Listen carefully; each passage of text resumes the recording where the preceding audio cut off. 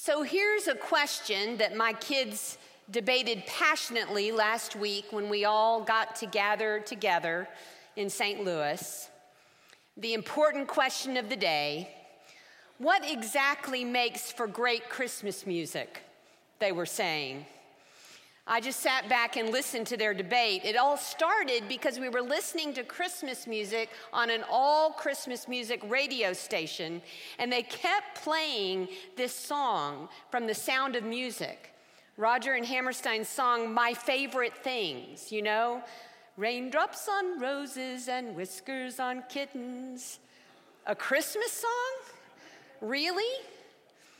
Well, said my son, it does have a lot of wintry images, you know, snowflakes that stay on my nose and eyelashes, warm woolen mittens, that kind of thing. I don't know, mused my daughter-in-law. When I think of Christmas music, I think of tidings of comfort and joy. You know, something greater than brown paper packages wrapped up in string. Everyone nodded at her wisdom. We were all kind of quiet for a moment.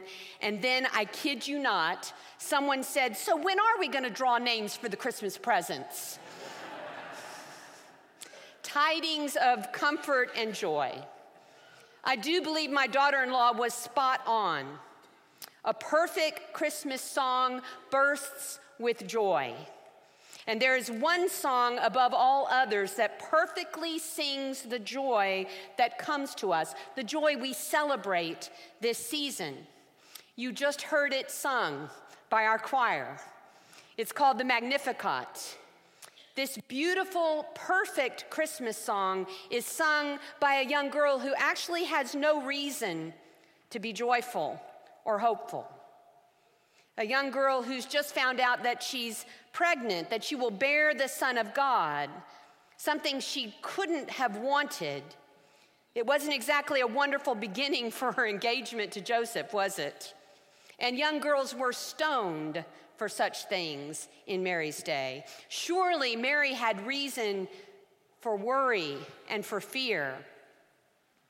Led by God's Spirit, she goes to visit her cousin Elizabeth, and out of nowhere, pure joy, perfect joy erupts.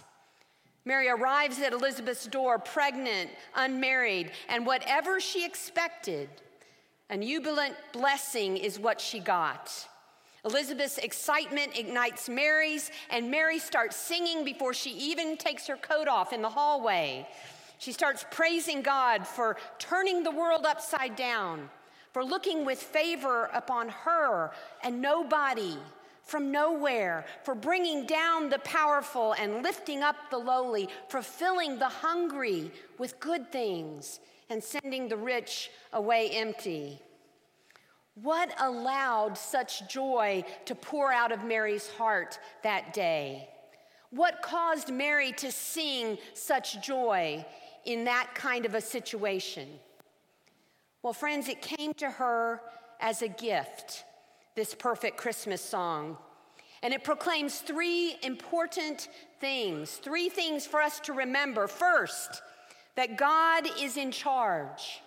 She sings that no matter what she's facing personally, no matter what the world looks like, whatever danger or difficulty, God is in charge and God wants good for her. Comfort and joy, tidings of comfort and joy. And she sings, God is faithful. God has promised to Israel that there will be a Messiah. God's promises are sure, they're strong. God is working things out for good, tidings of comfort and joy. And she sings that God is including her, a nobody from nowhere, including her in this great work. And she's grateful. Tidings of comfort and joy. Comfort and joy. Doesn't that sound good? Isn't that really the heart of the Christmas story? To a poor, unmarried teenage girl came the glad tidings that she would have a child.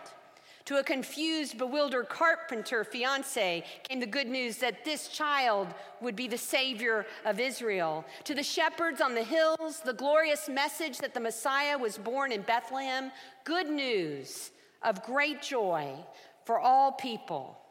I know that. You know that. We've known this since we were children, that joy is the special gift, the special song of Christmas. But as we enter this third week of Advent, I have just a few simple questions for you. 2 simple questions. First, do you understand this mysterious thing we call joy that Mary sang? And secondly, are you prepared, like Mary, to sing that joy into your family, into your neighborhood, into your workplace, into your world? It matters because our world needs such joy. It matters because, as the Apostle Paul wrote, Christians are to exhibit that joy. We're the bearers of that joy to a hurting world. But true joy, the kind we celebrate at Christmas, the kind Mary sang about, it seems in such short supply. As we read the papers or watch our news feed, such short supply. C.S. Lewis wrote that joy is the serious business of heaven. The serious business of heaven. So let me remind you of a few things about this precious, serious business of heaven. The first thing that you have to understand about joy, that we're taught about joy in Scripture, is that it has nothing to do with pleasure or happiness, with fun or excitement. Now, don't get me wrong, those things are great, but pleasure, happiness, fun, excitement, they are dependent upon positive conditions. They're dependent upon things like good health or a good job or a happy family. They're dependent on lots of great presents under the tree and great events being planned, right? Joy, on the other hand, is only dependent on one condition, and that is the presence of God. Joy, true joy, happens when God is present and people know it. While happiness, fun, pleasure can be wiped out at the arrival of pain, joy cannot be wiped out, thanks be to God. And while happiness, fun, and pleasure have a trouble existing with pain, joy can coexist with pain. In fact, it's often in the middle of affliction that joy can prove to be most powerful. Joy to the world, the Christmas carol rings out. Not happiness to the world, not pleasure to the world, but joy to the world. Because at Christmas, God came to be present with us and to set things right for us. And as Mary sang, that is where joy comes from. Joy, powerful and rich and precious. The sense that everything is going to be all right or will be made right or is in the process of being made right, even if you can only catch a glimpse of it for just a moment.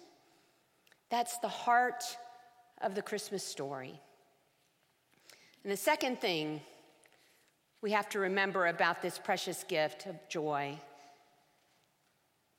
is that because its only condition is the presence of God, it can erupt anywhere and any time. Even when you least expect it, where it doesn't seem to fit, when you've lost your job, when your family's broken, in an intensive care waiting room, in a silent, quiet, lonely night, even in the midst of grief, joy can erupt. As many of you know, my dear mother-in-law died just about 3 weeks ago, and we gathered in St. Louis last week for her services. And I was overcome with a sense that as my whole family was there together in this occasion of immense sadness, there was mingled at the same time an inexplicable joy. At first, the paradox kind of puzzled and I have to say embarrassed me because joy seemed utterly inappropriate under the circumstance. But I couldn't deny it. I couldn't deny the mix of emotions. And the more I considered it, the clearer it became. Sure, There's terrible grief in the loss of this matriarch of our family, but also a flood of gratitude and a flood of joy for her life, for all that she had given us, and in the assurance that God had set things right for her after 5 years of dealing with the aftermath of a major stroke. Joy. Real biblical joy is always about God's promises and God's activity in our lives and in our world. Joy is about ultimate things. The perfect gift for the right person, the perfect ham, the perfect Christmas music or family gathering. It can't give us joy. We know that. And yet over and over again, we spend the money, we drive ourselves to manufacture a joyful Christmas. Let's just let go of that right now. What do you say? Right? As Christians, we understand that joy, the joy that this world needs, it's not found in our celebrations and gatherings and our food and gifts, but in this simple story of an unwed teenage mother, a faithful carpenter, some angels, and that wise old cousin, Elizabeth. Mary received joy. Mary sang joy. Not because things were perfect or wonderful or had completely been made right yet, but because God was present and God was keeping God's promise and God was in the process of setting things right. And her only possible human reaction for such a thing was joy. Isn't it just like God to step into the darkest places and turn on the lights, to surprise everyone with unkillable joy? So Mary's song, that perfect Christmas song, is still being sung, my friends. Being sung by people like you, like me, being sung by churches like ours. And it's our turn. It's our turn to sing God's power, to proclaim that God is in charge. Not politics or economics or government or human imaginings, but God. The God who promises good for us, who's faithful to provide for us.